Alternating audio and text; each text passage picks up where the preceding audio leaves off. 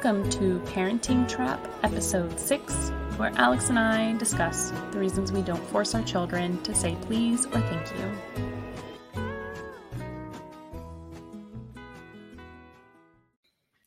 Hi, today we are talking about why we do not force our kids to say please and thank you. Yeah, so this one, we're going to try and keep it short. And maybe it'll incite some people to ask a few questions. But we don't believe in forcing our children to actually say anything. We believe in modeling.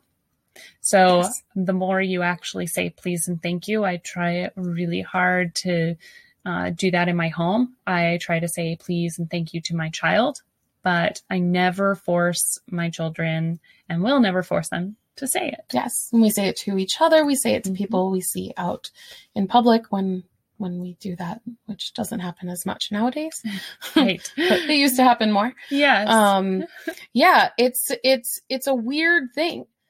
Forcing a kid to say please and thank you takes away from what the words are actually supposed to mean. They're actually supposed to be like show gratitude. And if you force someone to show gratitude, that doesn't it doesn't actually show gratitude. Yes, So, it's disingenuous. When you really, and that's not to say that your kid. And sorry is another one. Sorry. It's like, say sorry. And then they just learn like they can do whatever they want. And they're just like, sorry. Yeah. I was like, no, that's not a word that just gets you out of everything. Just don't force your kids to say words, especially please, thank you, and sorry. Please, thank you, and sorry, which are really big ones. I think, we want our children to feel gratitude. We want them to be thankful. We want them to be, kind. But the best way is through modeling, as I said. And if the more you force it, the more it becomes this like powerful word. I think I've heard, what's the magic word, to say please or whatever. And then I think that will even sometimes come back to where adults will ask children something and they'll go, well, what's the magic word? Back to the adult. And it's so funny to hear those words kind of said back to you, because it sounds like I would never say that to another adult. Yeah. What are the magic words? What's the magic words? Like, how many times I'm like, oh, do you mind grabbing me another soda? Or, can you bring over that plate? And I try again to model the please, but sometimes it doesn't come out, and that's fine. I don't think it means that, I'm not glad someone is helping me out, or I hope that someone's still willing to help me out. You would be surprised how many times I've been in a situation where the kid has said please or thank you, depending on like what the situation was and what was appropriate in that moment, unprompted, totally said it. And then the adult, the parent said, what do you say? And I have to say, the kid already said it. It's like, it's happened so many times. It's like they assume that it's not even going to be said and we need to enforce it, which is it's even almost worse. Yeah. It's almost like it's, we feel responsible for our kids' behavior, which in a way we kind of are, but they're also their own person and they're also responsible for their own behavior. So it's a really weird, gray area there that we should probably explore in another episode.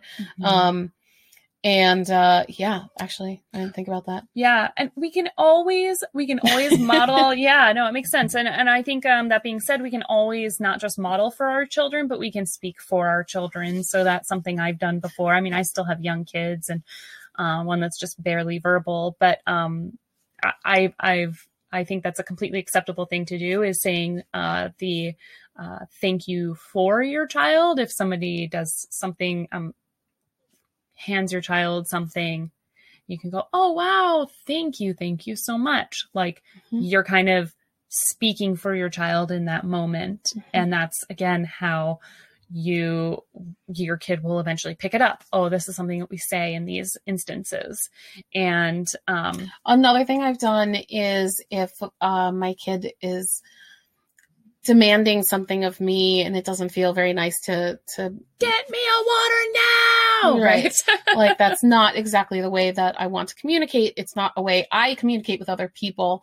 I repeat back to them what I want to hear. And I just say, may I have a water, please? Okay, sure. I'd love to help you. And it's like you're talking to yourself It's a little bit weird, but they pick up on it. And I feel like it's a more respectful way to model to them what you'd like to see.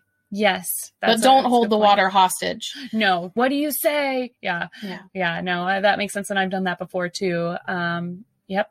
Yeah. Exactly. Saying what you would like to hear, and not in any sort of like, if your kid's not paying attention, don't force attention out of them. Don't hold the water hostage till they repeat it or anything. It's just, yeah, you're just kind of talking to yourself in the way you'd like to be talked to. And you don't need to really do much more than that. And they'll pick up on it, and they'll, and when they do use it, they'll mean it. It'll come from a genuine place. Yeah. Yep. Yep.